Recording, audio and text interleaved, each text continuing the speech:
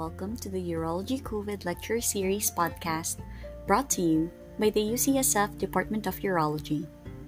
In today's episode, we have Dr. Ann Cameron from the University of Michigan talking about urethral diverticulum and vaginal wall masses. All right, good morning / afternoon to everyone, depending on where you're tuning in from. Looks like we're at the top of the hour, so we'll go ahead and get started. My name's Alyssa Gracely. I am one of the FPMRS fellows at the University of Michigan, and I have the pleasure to learn from Dr. Ann Cameron, who will be our speaker this morning / afternoon. Dr. Cameron is a professor of urology at the University of Michigan in our neurology and pelvic reconstruction division, and she will be giving a talk on urethral diverticulum and vaginal wall masses.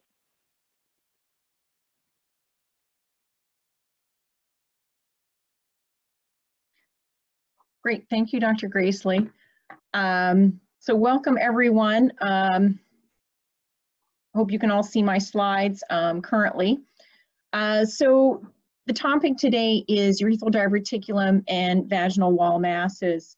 And just a few housekeeping issues before we get started. I will be taking questions at the end, and we'd ask that you enter them in the Q&A function. So those questions will be collected until the end of the lecture, and then I'll be able to answer those for you. This is my Twitter handle here if anybody wants to make some comments or tweet out about the message today, and you all know that this is being recorded in case some of your colleagues are not able to view it today. So we will get started. So urethral diverticulum and vaginal wall masses are actually very poorly understood amongst particularly urologists. They are, however, part of our core curriculum, and we all see them quite frequently. I'm part of an AUA education committee, and that was identified as being one of the areas in FPMRS that urologists felt the least comfortable. So this is what led to actually me making this a lecture series. There's going to be a lot of pictures and a lot of visuals to try to teach this to you as best as possible. And the good news is that these conditions can often be identified visually. You often don't need a biopsy or imaging to even identify what's going on. All right, so here are my disclosures. So when we talk about the urethra, this is really the best way to explain it. Male urethral pathology is actually quite straightforward, but women have quite complicated urethras, even though it's a very small female organ, and the vagina as well are very complex organs that can be very difficult to understand. So we have a poll that is, we're going to start right now, so we're going to have all the participants answer this question. So you have a 72-year-old woman who's not sexually active. She has a smooth urethral caruncle noted on vaginal exam. She's asymptomatic. When you see her in the office, you probe it with a swab and you make the lesion bleed. So what is the next best step? So we're going to have everyone please enter in your answer to this question.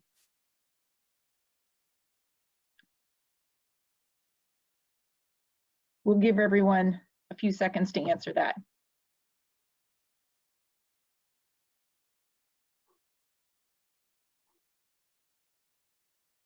All right, so this is the answers that we've received here. The most popular answer is place her on topical estrogen and reassess. All right. So our next question. Yeah, okay. Sorry, I thought I'd skipped a slide. Next question is the two most important steps in a urethral diverticulectomy are. So A, removing the entire lining of the tick and ensuring a watertight vaginal closure. B, avoiding excision of the vaginal mucosa and leaving a catheter. C, closing the ostia and reapproximating the periurethral fascia. And D, avoiding manipulation of the urethral sphincter and using only absorbable sutures. So what do you think are the most important parts of this procedure? So we'll let everyone vote.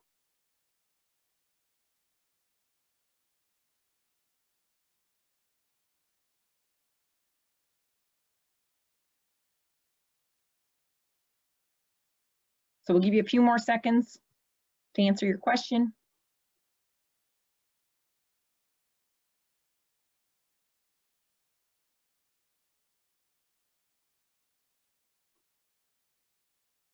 All right, so the most popular answer, just by a hair, is removing the entire lining of the tick and ensuring a watertight closure. All right. Go to next. So here's our next question. A 50-year-old G2P2 woman who has a past history of stress incontinence, treated surgically with bulking agent that failed, and later a synthetic midurethral sling. So that's her past history. So she presents with a CT scan that is interpreted as urethral diverticulum. She's continent and otherwise asymptomatic. So what is your plan and why? So are you going to excise this diverticulum because it's going to eventually cause symptoms or develop malignancy? You want to excise her pseudodiverticulum that is probably caused by traction from the sling. Reassure this isn't actually a diverticulum, or D, repeat imaging annually to follow this diverticulum for possible malignancy. So we'll give everyone a minute to answer that.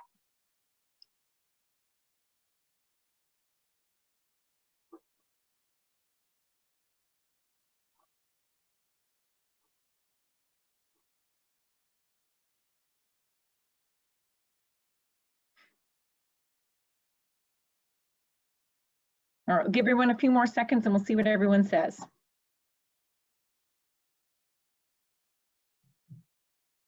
All right. All right, so 59% of people wanted to reassure her because this wasn't a diverticulum. So we'll repeat those questions at the end and I'll give you the answers. All right, so vaginal wall masses, you can really lump into two major categories. One would be urethral origin and the other would be vaginal origin. And if you look at the percentages, actually most of them are actually urethral in origin. 3 to 4% of all women have some sort of urethral lesion that could be considered a vaginal wall mass. And 1% of women have some sort of vaginal wall mass that's actually vaginal in origin. And I'm not including prolapse, cystocele and rectocele. Those are far more common. And those actually aren't masses. Those are just prolapse. So I'm not including them in this discussion. And here is the list of differential diagnosis, which is actually pretty long. But we'll go over the most important of these today. So here's one that I really want to note is that oftentimes imaging can find something that looks like a cancer recurrence or a diverticulum. And this was a woman who'd had a neobladder and was sent to me with a cancer recurrence at her urethra. And this is a woman that I'd actually done a bulking agent. And you can actually see that this is a sphere of bulking agent in this area. And again, this is another woman who was sent to me with an incidental finding on CT scan. She'd had a bulking agent and was diagnosed with this crescent-shaped urethral diverticulum. So that's just something to be on the lookout for. When someone's had a bulking agent in the past, they can look like urethral diverticula, and this can be diagnosed on physical exam as well as on history. Because if someone's had a bulking agent, it's pretty unlikely that they also have a concomitant diverticulum. So let's talk about urethral caruncles and mucosal prolapse. And they're actually the same thing. We use the same word interchangeably, and I think we just use it to grade the severity of the condition. So you can see here on the left of your screen, this is a tiny asymptomatic caruncle that this woman had. She was unaware of the lesion. It was just simply a physical exam finding. It didn't bother her. On the right, this is a woman who had a urethral caruncle that had persisted for some time. She found that she had bleeding with wiping, with intercourse, and she was very bothered by it. Both of these lesions, if you probe them enough in the office, so the woman on the left, if you take a Q-tip and you go scratching at it and irritating it, it's going to bleed because it's very friable mucosa. But again, it's normal that it would bleed if you irritate it. But again, if it's not bleeding on a regular basis and is not bothering her, that's probably not a symptom or a sign of it. Whereas the lady on the right, she was having persistent bleeding from this. So here's a more extreme example of urethral mucosal prolapse. This is the same woman on both sides of the screen, one with a catheter in place. You can see that her urethra has basically lost its adherence to the inner lining of the urethra, and the entire urethral mucosa has prolapsed, much like a rectal mucosal prolapse, and it's really the same type of pathophysiology. And this woman was very bothered, having a lot of bleeding, and didn't resolve with conservative measures like topical estrogen. Again, here's another example of a woman who had really a two-lobed urethral mucosal prolapse. And it looks a little bit weird on the video when you look at it here, but when you look at it up close, this is very smooth mucosa. So this is not abnormal mucosa. There's no lesions in the mucosa. It just looks like urethral mucosa that happens to be sticking out from her urethral meatus. And when you look closely, you can really see that it's normal mucosa. It's just herniated. This is a woman who had a more severe presentation. Again, the mucosa was normal when I first saw her, but she had a urethral mucosal prolapse that actually got strangulated and had some venous congestion and actually sloughed off. So this is intra-op before excising it. But again, the mucosa was normal. It was just that the lesion had become incarcerated and necrotic, and obviously she needed to be taken care of. So this is from a paper written by Mary Beth Hall, who was a prior medical student at University of Michigan, and a treatment decision that I think makes a lot of sense. So if you have someone who has a prolapse or caruncle, if they're asymptomatic, no concerning features, you just need to educate them and reassure. You really don't need to do anything just because you see a prolapse. If they're symptomatic, if it's just bothersome, you can start them on Cisbath and estrogen cream. And if it resolves, fine. If it doesn't resolve, then you can consider surgical excision. However, some women present with severe pain. Sometimes it can be very painful, especially when they're venous congestion. If they're thrombosed or necrotic bleeding, or if the woman's in a lot of distress, you can do a surgical excision, which is actually a pretty straightforward procedure. These are some diagrams of the methodology behind that. Basically, you grasp the lesion with an Alice and retract it out as much as possible, and then you pre-place sutures in the urethral lumen. And this is important because once you excise the lesion, that urethral mucosa will disappear into the urethral lumen and you'll lose your edge. So you want to place your 4 stitches, excise the lesion, and then use your stay stitches to just reapproximate the proper mucosa.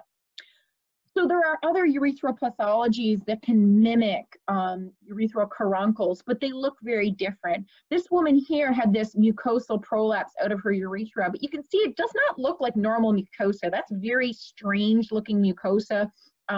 Nothing about this mucosa looks normal. There's a weird vascular pattern. So I excised this lesion and it ended up being a fibroepithelial polyp. The only reason I knew that is because that's what pathology told me it was. Otherwise, I wouldn't have known that's what it was, because the mucosa is quite abnormal. And if there is abnormal mucosa, it does require biopsy or excision.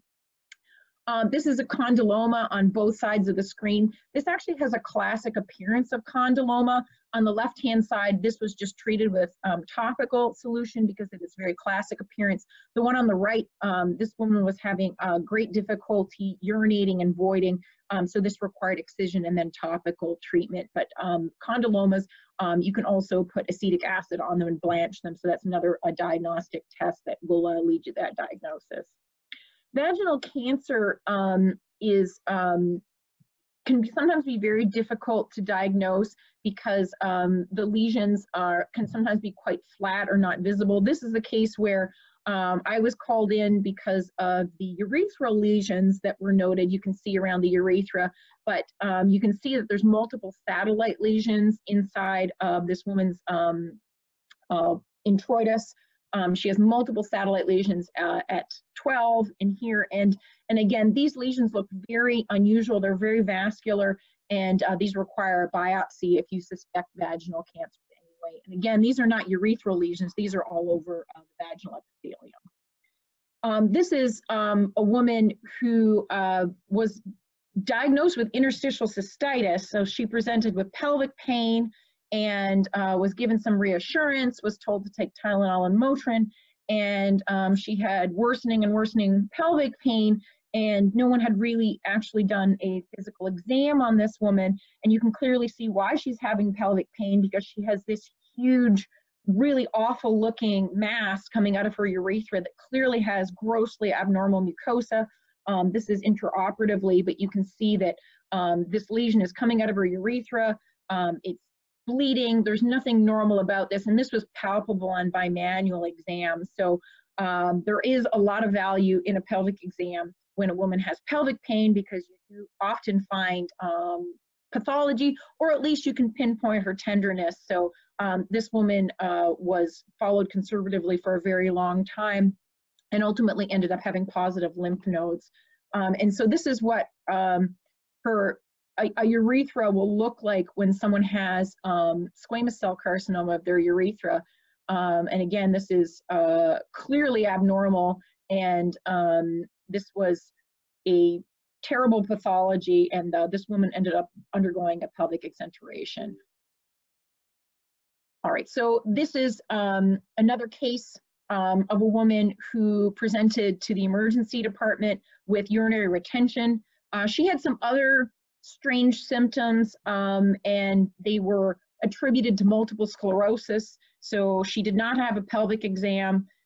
She had MRI imaging of her brain and of her spine that came up negative, and her other symptoms went away, but she was being managed with a Foley catheter for 5 months before seeing me in consultation for urinary retention. And you can see that this entire white area on the left is a huge urethral cancer that caused her to go into urinary retention. And you know, this is clearly something that anyone, if they'd actually examined her, would have found. This is another woman who was diagnosed with allergic urethritis, which doesn't exist, and was treated with several topical treatments. She was treated with estrogen and steroids for this very large mass at her meatus. And on cystoscopy, you can see what you see, but this is vaginal cancer. It was squamous cell carcinoma of the vagina and urethra that was causing her lesion. And this is what it looked like on MRI that was done 3 months prior to me seeing her.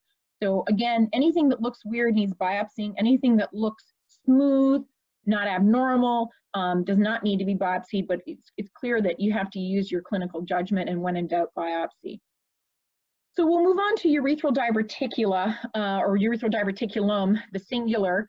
And urethral diverticulum are outpouchings of the urethra that usually point towards the vagina. They typically are in that direction, and are somewhat of a difficult diagnosis to make.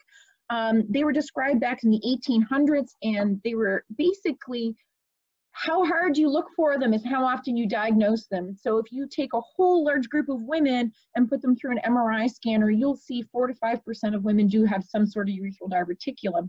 And I have a reference here in the text. This is a review article I wrote in 2016. I'm happy to share that with the entire group, but all of the slides I'm going to show you subsequent to this one, they are referenced in that paper. So it's a great review of the topic, and that's my reference for the rest of this talk. So again, urethral diverticula occur in the 30s, 40s, and 50s. There have been 8 case reports of children having them, so that really questions whether that's even possible if there's so few case reports of it. It's probably only an acquired thing that happens after, usually after childbirth. African American women are 3 times more likely to have this lesion and to get surgery, and that's from database work. And often women have no symptoms, and that's why this is so difficult to diagnose on physical. So at autopsy, it's seen in 0.6% of the time, and if you take women with lower urinary tract symptoms and you do an MRI, 10% will have it. So we don't really know what the prevalence of this is, but just so that we understand, it's probably actually quite high. And again, there's a theory that there's a congenital occurrence. I would say those are probably all misdiagnoses because there's so few case reports, but it's most likely an infection of the periurethral glands. And I'll show you a diagram of how that happens in a second, usually from trauma or surgery that causes the disruption. And the other is a pseudodiverticulum, which is a disruption of the periurethral fascia via surgery. So this is a diagram of, in theory, how this happens. So these are periurethral glands or Skene's glands. And what happens here, you see A is a normal periurethral gland, and that gland can get disrupted, or it can get occluded, or something happens to that gland and it gets a little bit swollen. That can get even more swollen and possibly infected, and then that actually ruptures into the urethra. So the ostia of a diverticulum is not a gland. It's not the opening of a gland. It's actually an abscess ostia. So the abscess is ruptured into the urethra. That's why they're kind of in weird locations and they aren't exactly predictable, but they are located along the area where the Skene's glands exist. So the ostia are variable in shape and in size because they are not occurring in the body de novo. They actually are a rupture of an abscess. The configuration of urethral diverticulum are quite interesting and can be very different. The easy ones here on the left, A, are just a little circular diverticulum, a little grape located on the anterior vaginal wall. Those are pretty easy to take care of. You can have a semicircle or a saddle shape, and then again there's a circumferential here in C, which can be much more difficult to diagnose. But you can see clearly that in C I've shown the MRI cut of the ostia that can be very clearly seen on MRI. So based on the systematic review that I did, the symptoms and signs and physical exam findings for diverticula will vary quite widely amongst papers. On physical exam, a mass is found on 78% of the time.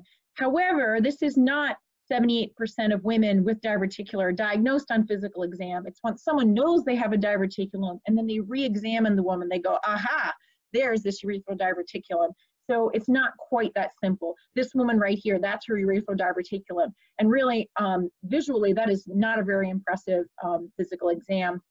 You could palpate it, but it was really only after ordering an MRI that I was able to appreciate this, because it wasn't really a palpable cystic structure. Sometimes they are, and that's really nice when you can do a vaginal exam and find a cystic structure at the urethral area, but not always. Express purulence only occurs around a third of the time, but it's very diagnostic. If you are palpating someone's mid-urethral area and you express pus out their meatus when you do that, you really need to look for a urethral diverticulum because it's very diagnostic.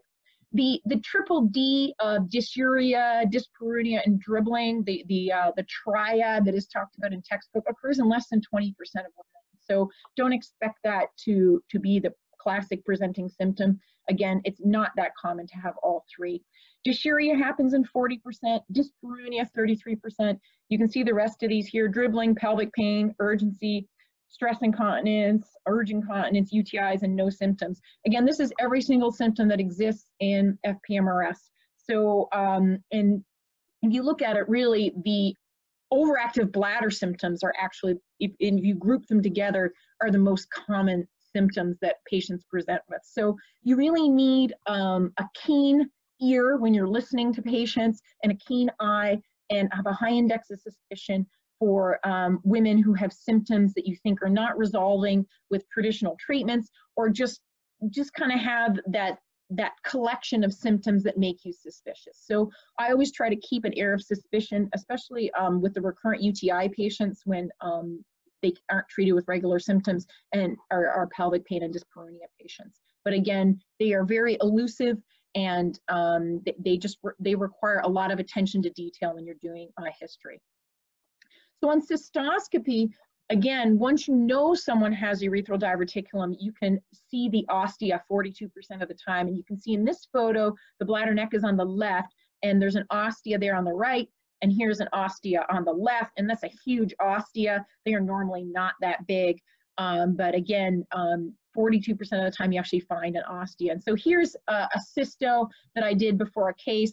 I knew where the ostia was, I just did it because I wanted to, but again, you can express purulence out of the diverticulum during your cystoscopy, and it really confirms the exact location of your ostia. So I like to start the case doing a cystoscopy to look for that, which can be helpful since they're already having the procedure. I typically do not do a cystoscopy in the office, because if you have an MRI and you have a diagnosis, there's no added value in doing it ahead of time. Double balloon urethroplasty is historical. It's very painful.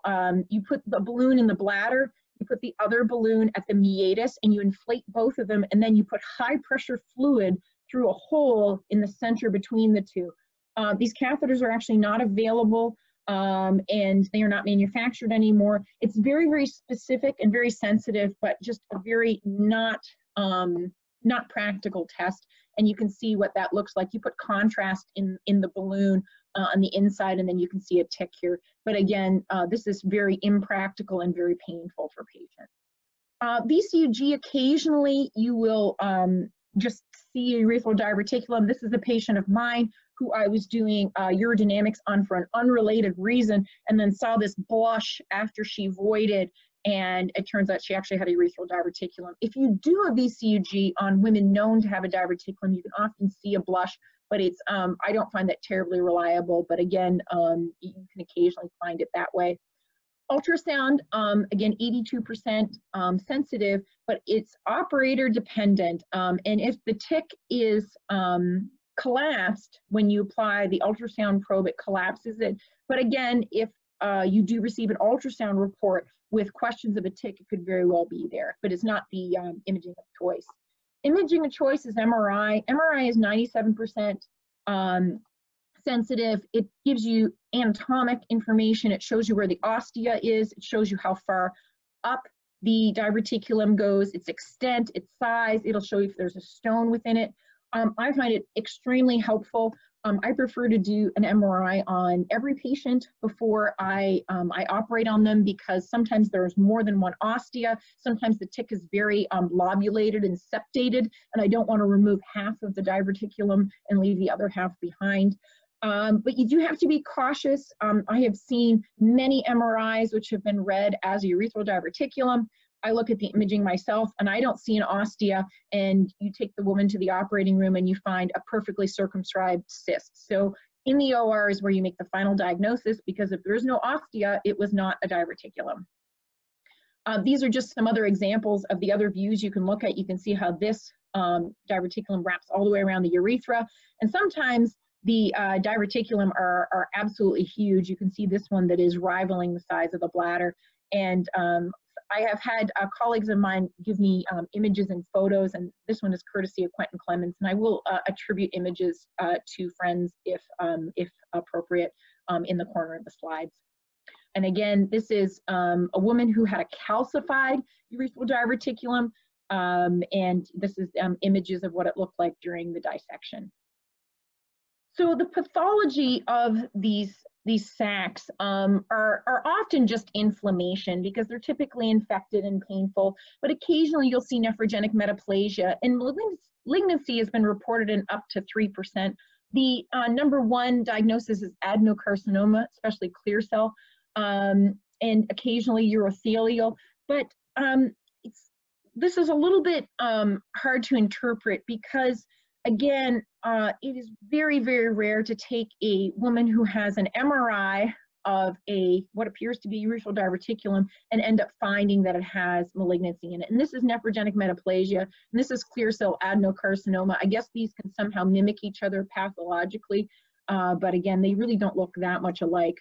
This was a case series from the Cleveland Clinic that had 90 women who had urethral diverticulum, and 5 of them were malignant, and some had intestinal metaplasia, some had nephrogenic adenoma, which was benign. But again, you can see this image, which is a picture of one of those patients. So again, on bimanual exam, this woman would have had palpable urethral cancer.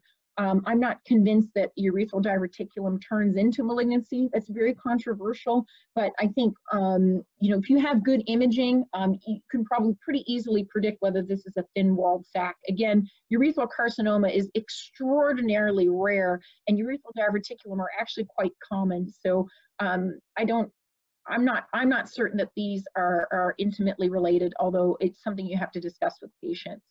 And for example, this is a patient of mine who had multiple medical comorbidities and had this image done that showed a urethral diverticulum, and you can see a layering stone, because this is an MRI, stones appear as black.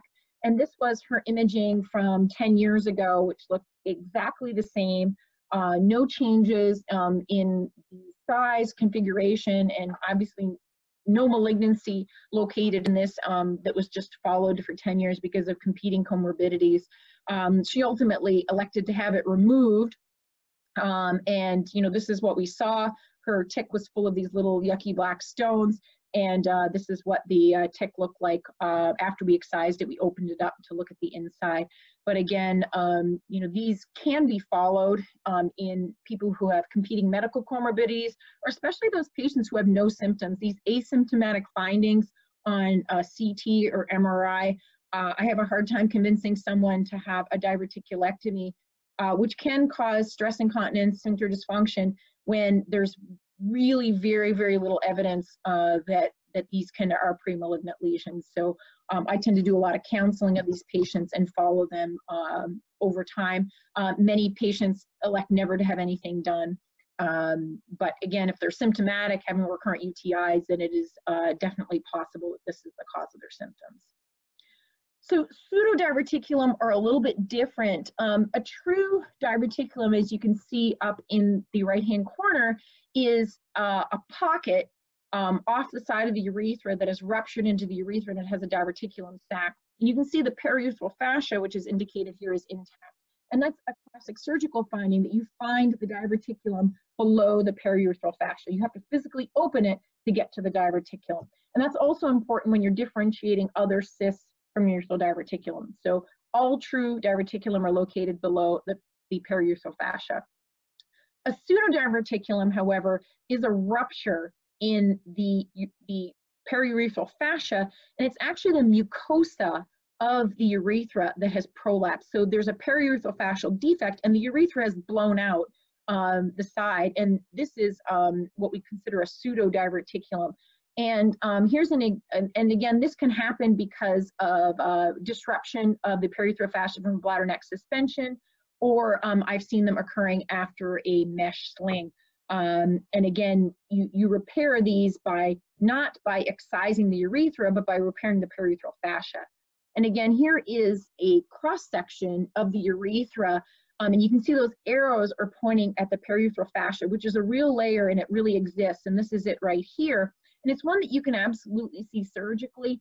Again, you should be above that layer when you're putting a sling in. And when someone has a diverticulum, it actually becomes thicker and more inflamed. It becomes a more distinct layer. And again, this is what it looks like on cross-section. You can actually appreciate it on an MRI if you look very closely.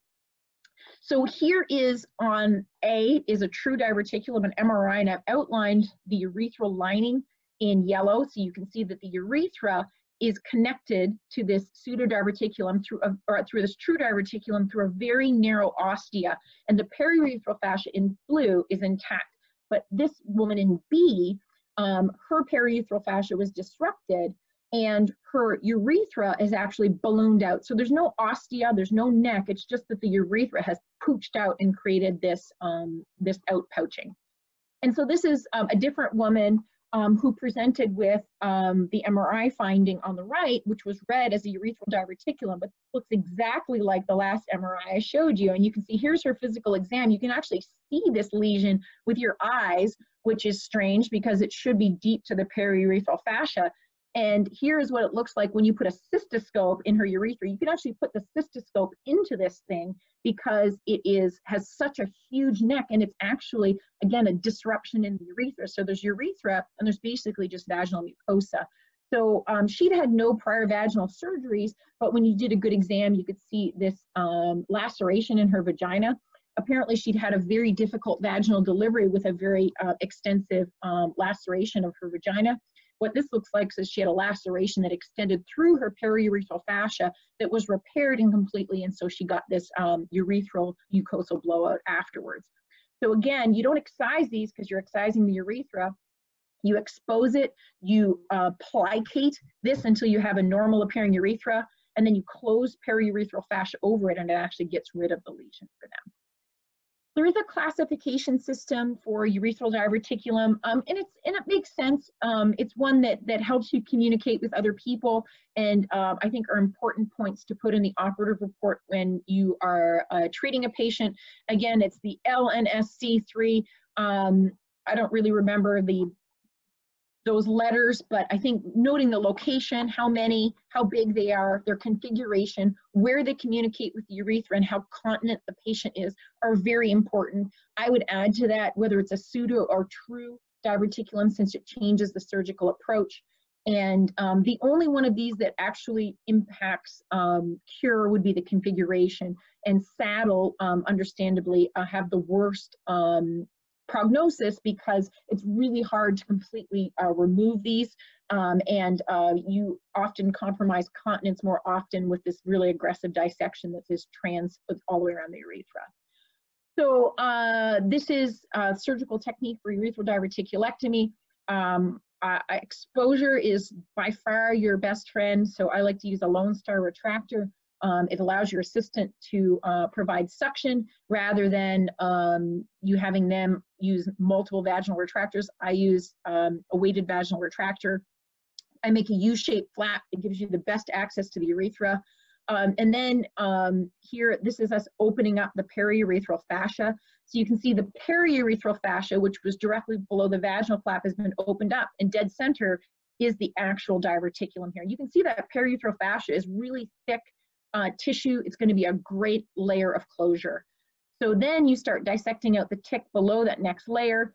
Eventually, you have to open up the diverticulum to be able to assess its extent because you don't want to go way off in the wrong direction. You really just want to excise the tick so you can excise all of its portions. But really the important parts of this is you need a good vaginal wall flap. You really want to preserve that periurethral fascia. That periurethral fascia is what is going to heal over the urethra and is going to make your repair strong, make your repair watertight. That ostia that you're going to close is very important. Again, you want to excise the neck of the ostia and close it well, or they're going to end up with a fistula. Removing the entire wall and sac is very important. However, if there is a little bit of sac left behind that is not connected with the urethra, it's not really going to do anything. Again, you strive to remove it all. That's not the most important part of this. You really want to close that ostia really well, again, because that is going to be connecting with the urinary tract. And again, you want to close that periurethral fascia very well because that is really your strength layer. Close the dead space and then close your vaginal flap. So let's move on to other cystic lesions of the vagina. Again, the urethra is quite a complex organ. It has multiple cysts and glands attributed to it. And the ones we've been talking about are the Skene's glands, the urethral glands, that are those that that can often get occluded, or those are the ones that turn into urethral diverticulum, but again, not through the Skene's gland duct. So a Skene's duct cyst is when the Skene's duct gets occluded and there is clear mucinous fluid, and they usually displace the urethra. So usually there's urine spraying is what the patient presents with. This is a picture in clinic, but it can be really hard to differentiate between that and a very distal diverticulum. So the woman on the right is a distal diverticulum. When you compress it, you can actually get purulence out of it, but the other one on the other side just feels like a cystic structure. Again, these are round, don't extend in strange shapes. They're round, easily palpable, and don't necessarily need treatment unless the patient is symptomatic. This is a patient who came with an MRI of her Skene's duct cyst for differential diagnosis. And you can see they're usually quite round. And when you look at the MRI carefully, it does not communicate with the urethra. So if you look carefully through them, that's the case. Occasionally, you will go to excise one of these and find that it does communicate with urethra and it was misdiagnosed. So again, the technique for removing these is very similar to a urethral diverticulum. Again, you make a U-shaped flap, and if the cyst is right there, then it's clearly a Skene's duct cyst because those will be superior to the periurethral fascia and you don't have to enter it. Mullerian cysts are a little bit different. These are true vaginal cysts. They typically occur in the midline, and there are Mullerian remnants that develop a cystic structure. They're commonly very small and asymptomatic, and 44% of all vaginal cysts are actually Mullerian cysts, and they're full of very clear mucinous fluid. And you can see this one right here, you can almost see through it, it is so thin. This woman was very bothered because it obstructed intercourse, so she elected to have it removed. She also came with an MRI already of the lesion, and you can see, especially on the right-hand view, the urethra above this cyst. There's a ton of distance between the two, and there's no communication between the two. And these are actually really fun to dissect out because you open up the vaginal mucosa And these are not inflamed, these are not infected. They're usually just these little sacs of mucinous fluid that come out intact. So they come out like a little water balloon. And if you don't burst them, they actually will maintain their fluid during the entire procedure. And this is another example of one. Again, it was removed completely intact. When you put your finger on this thing, no fluid came out of it, and we opened it up just to have a look at the inside. But again, that's what a Müllerian cyst looks like. Gartner's duct cysts, this is the only picture directly from the internet in this talk. They say they occur 10%. I've never seen one. I don't know anyone who's actually seen one who could give me a picture. So they're pretty rare. They were reported in the 1820s, and your actual Gartner's duct is a vestigial remnant located in the broad ligament of the uterus. And they are always on the lateral wall of the vagina because that's where the remnants exist of the mesonephric duct. You can see in red. So they're always lateral. They tend to be very vascular and very translucent, and you can excise them or marsupialize them. Both work very well, but they're always on the lateral vaginal wall because of their location. Whereas the Müllerian cysts occur of remnants of the Müllerian duct, and that's more diffuse through the vagina. Bartholin's gland cysts, here's a classic example of one. Again, these occur at the introitus, and they occur at the 5 and 7 o'clock position. Here's a rather large, very painful one that, again, these can be treated most often with marsupialization, usually because they're usually infected at the time, and these are very well treated that way. But you can see here this yellow structure, that's your Bartholin's gland, and when it develops a cyst, this is the location of it. And these are normal glands that aid in vaginal lubrication, but then when they get obstructed, they're often infected and need drainage. So there are occasional solid lesions of the vagina. This is a vaginal leiomyoma that's displacing the vagina.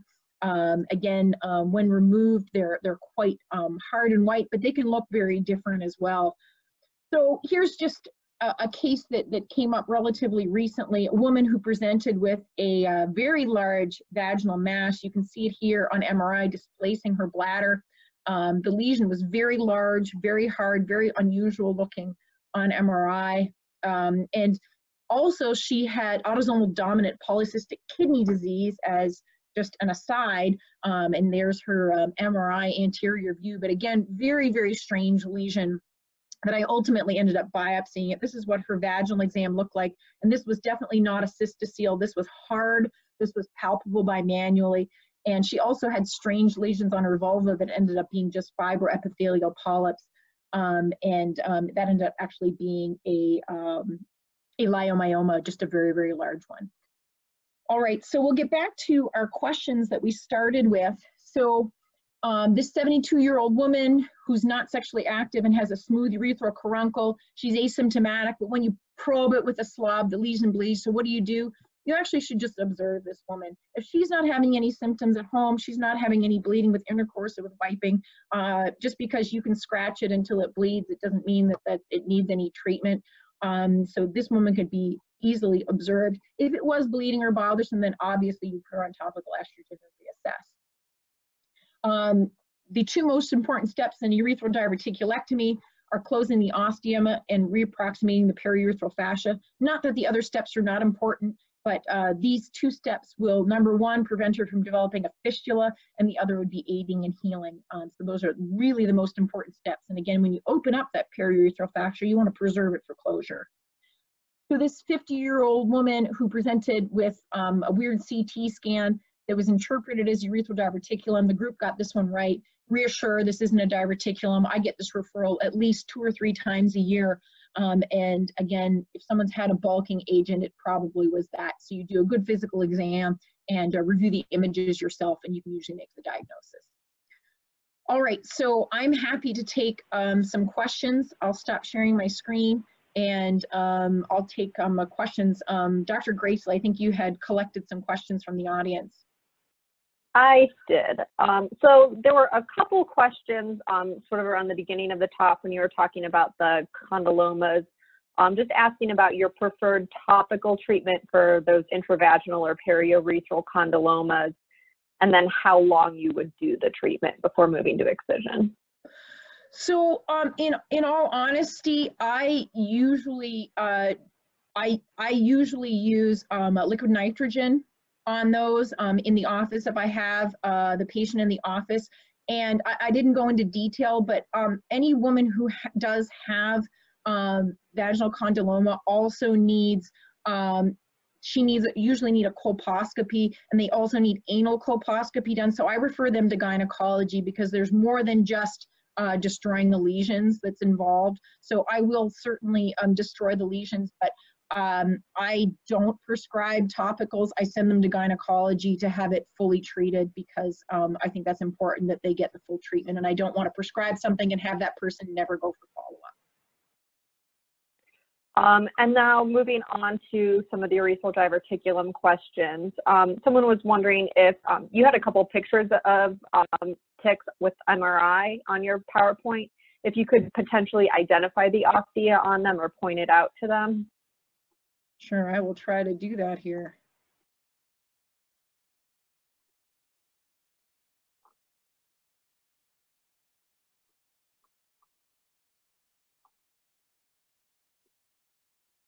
So these are all my images that I've,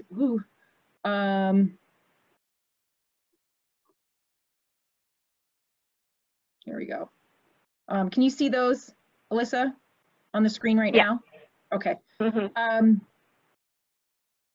So here we go. So the only image right now that you can actually see the ostia is in C.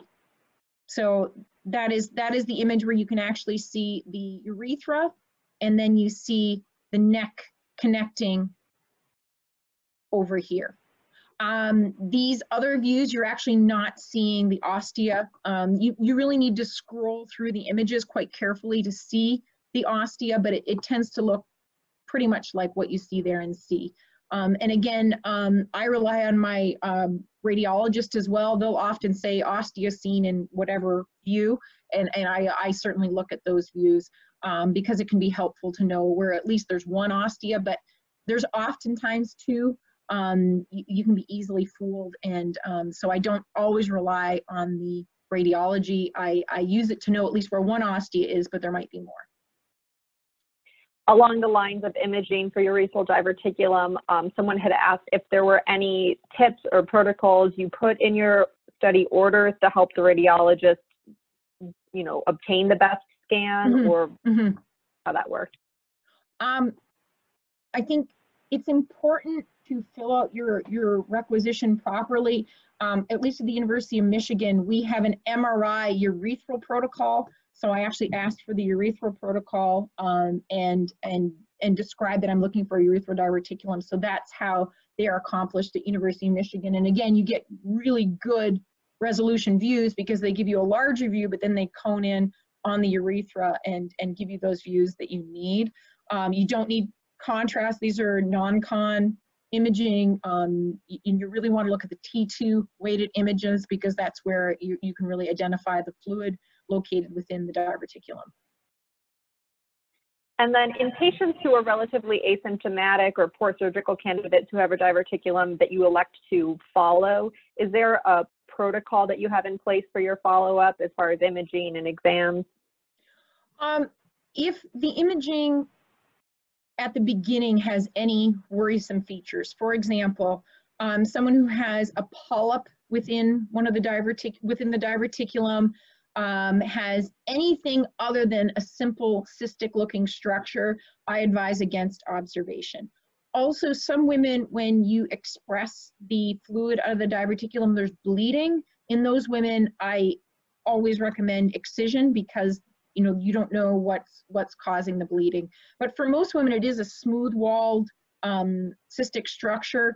And if it is asymptomatic and not causing them any symptoms, and their imaging is good, so their imaging shows the diverticulum quite clearly, I follow them with a physical exam, a symptom assessment annually. I don't necessarily repeat MRI imaging every year. I might repeat their MRI every 2 to 3 years if the woman was really concerned about it. But again, there are no reports of women with a diverticulum progressing onto malignancy. That's never been reported. Women have presented with malignancy and they also have a diverticulum, but there are no actual reports of women having a long-term diverticulum that presented with malignancy. They can present over the long term with fistulization. So I've seen women who've had known diverticula for years who fistulized to their vagina and other strange complications, but not malignancy. And then one last question just about the workup of urethral diverticulum. Someone had asked if you can't obtain an MRI or in a low resource setting, but you have a suspicion for it that's not confirmed on exam, what other imaging or workup would you perform in lieu of the MRI? That's a good one. I think the only reason you couldn't get an MRI, I think, would be presence of an implantable device that is contraindicated for MRI, which does happen. In those cases, I have done double balloon urethroplasty on a few patients with very complex pacemakers. But again, it's more what's available at your site. Our radiologist had some double balloon urethroplasty tools. I think I would do a cysto on those patients to try to identify an ostia. And a CT scan can often give you some resolution of the urethra. I've seen many urethral diverticula on CT scan and not gotten an MRI to confirm it, because if you see a lesion around the urethra, what else could it be? So I think a CT would be a reasonable option. I'm not very comfortable with ultrasound because it's not a modality I use often. So there may be people that are more facile with it who would use it, but I would prefer a CT scan and a cysto. Great. Moving to some of the surgical questions. Do you pre-treat with antibiotics prior to your urethral diverticulectomies? Yes, I do. I forgot to say that during my talk. Yes, I obtain a urine culture a couple of weeks ahead of time. If it's negative, I still pre-treat them with a week of antibiotics. I think it reduces inflammation. Your biggest enemy during the case is inflammation of the tissue. Sometimes the tissue is very fragile and ruptures, and it's very different when they're not infected at the time of your surgery. I think the diverticulectomy goes much smoother, and that's why I much prefer to be operating on a sterile cyst. Excellent. Speaking along the lines of inflammation or reoperation, do you have any strategies for dealing with poor periurethral fascia or inflamed tissue, especially in those infected or reoperative cases, if you are dissecting it off the diverticulum? It's always difficult. Again, I showed you my nicest pictures. I certainly did not take photos of the most difficult cases I've done, because they can be very difficult. The tissue can often look very similar, and I think knowing your vaginal anatomy, knowing your periurethral vaginal anatomy is really important, because you have to open up the periurethral fascia and then peel the cyst off the periurethral fascia, peel it off the lateral tissue of the vagina, and then peeling it off the urethra is actually the most difficult part, because if you go too deep, you're going to end up in the urethra, and you don't have a lot of layers of tissue between the diverticulum and the lumen of the urethra. So you have to be really careful. Again, maintaining your orientation is very important. And when in doubt, open up the tick, because if you open up the tick, you know how far it goes, and you won't end up dissecting for more than a few millimeters past the extent of the tick, which is really important, because you don't want to be dissecting widely. Then you're dissecting into sphincter muscles, you're dissecting into the urethra. When in doubt, open up the tick. It is nice to have the turgor of the tick, because tissue peels off that turgor really nicely. So leave it intact for as long as possible, and then if you're lost, open it up.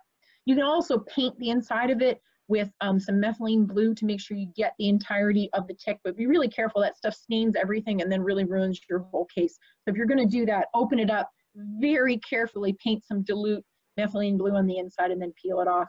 I tend not to use that if I can see the extent of the tick really well, but again, that's a trick that someone that I've seen done before.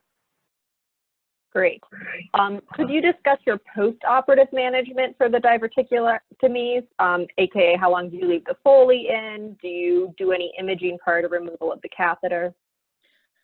So I leave the Foley in for 2+ weeks, and I used to do a VCUG on these patients, but unlike VCUGs in men or after urethroplasty in men, where you see this nice image, in women, their first void after a catheter is removed is very abnormal. Urine sprays everywhere. It gets all over their vagina. It pools in their vagina, and you have no idea what you've seen. I found it to be completely unrewarding and usually just more confusing than anything else. What I do is I leave the catheter in for 2+ weeks.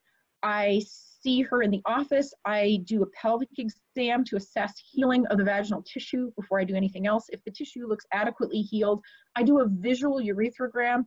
So I fill the catheter with fluid, deflate the balloon, and pull the catheter out very slowly. You can put a little methylene blue in the water, or you can just leave it as plain water and pull it out very carefully. I find this much more effective than anything else. If you see any leak out your vaginal incision, you put that catheter back in. Or if you see poor healing from the get-go, at 2.5 weeks, a vaginal incision should be well healed. It should look really, really well healed. And if that's the case, great. But if not, you are risking a fistula. And I have managed more than one fistula after diverticulectomy.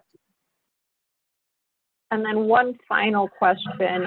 There was just a request to explain the difference between the surgical repair for the urethral diverticulum versus pseudodiverticulums again. Mm-hmm. So the pseudodiverticula, sometimes you only figure out it's a pseudodiverticulum at the time of surgery. So you make your inverted U-shaped flap like anything else. And if you open up, the first layer you're going to see is periurethral fascia. If what you see is a diverticulum when you open up the mucosa, then it's probably a pseudodiverticulum. And ways you can check that is you can put a cysto in, and pseudodiverticulum do not have an ostia, they don't have a neck. It's a pouching. So it's a poochy area in the urethra. It's not a narrow neck. You can often put the scope in the neck. There's no neck of the pseudodiverticulum. And again, if you go cutting that thing off, you're going to end up with a 2-3 centimeter hole in the urethra, because it's not an ostia, it's not a neck, it's a outpouching. So the difference is that you open up the vaginal mucosa, you try to find the periurethral fascia that's been disrupted, freshen that area up, plicate the urethral mucosa, close the periurethral fascia over it. So plicate, close, and then the vaginal epithelium over that. You never enter the urinary tract in that whole surgery. There's no entry into the urinary tract. You've actually just plicated and closed everything up. Whereas a urethral diverticulectomy is open up vaginal mucosa, open up periurethral fascia, and then under there you find this sac that narrows down into a little teeny little neck that you snip off if you've been clever enough to do it correctly. And then you should be able to close that neck with 1 to 2 to 3 little teeny 4-0 sutures, ideally. Piggybacking off of that, we have an addition. So you mentioned 4-0 for the ostium closure. Do you have a suture preference type for the closure of the ostium and the periurethral fascia? I like Vicryl. I usually end up closing the ostia with like a 4-0, because if you've done it right, it's pretty small. And again, close it very concisely. I do a urethrogram in the OR, so I fill the urethra with fluid right after closing it. It should be watertight at that point in time. The periurethral fascia is usually thick. I'll end up closing that with a 3-0, usually a running 3-0, or interrupted, whatever seems to make it work better. And closing any dead space with the 3-0, and then I close my vaginal epithelium with a 3-0 Vicryl. Excellent. I actually have one last question, just piggybacking off of the discussion of the pseudodiverticulum. Are you more likely to leave a flap, like a Martius flap on that if there's, too little periurethral fascia, if that defect is too big to actually cover your plicated urethra, or how do you deal with that? Very unlikely to leave a Martius flap with a pseudodiverticulum, because you've not entered the urethra, you've not entered the urinary tract. The Martius flap is to prevent a fistula. And you can't develop a fistula because you've not entered the urinary tract. With urethral diverticula, if there are multiple ostia, the tissue looks bad, and again, sometimes things just look really inflamed and really miserable, then I'll use a Martius flap in those cases, and I will place it above I'll close the periurethral fascia. And sometimes when you're doing a diverticulectomy, your periurethral fascia closure is not good. You realize that it has not been done well. You've lost some periurethral fascia and all the inflammation. Then I'm really much more likely to put a Martius flap. I also am much more likely to put a Martius flap in someone with a lot of stress incontinence, where I know I might be back another day to put a sling in. Not that you can't put a sling in at the time, autologous sling, not a mesh sling. But if I know a woman has a lot of stress incontinence and didn't want simultaneous surgery, I'm way more likely to put a Martius in, because when you open up next time, there's your Martius and you don't have to go anywhere near the urethra. Excellent. It looks like we've got a couple more questions, but we are in our last minute. So what we can do is we will answer those online through the, I know that the questions will be posted on the website, and then we can answer those later. And then we'll just encourage everyone to fill out the evaluations again on the website, and go enjoy your next talk. Yes, and the next talk is on surgical management of erectile dysfunction, but you have to log back into Zoom to get on that lecture. So thank you very much, everyone. Hopefully this answers some of your questions, and please feel free to email me, send me a message on Twitter, or send me a message through the Q&A. Thank you very much.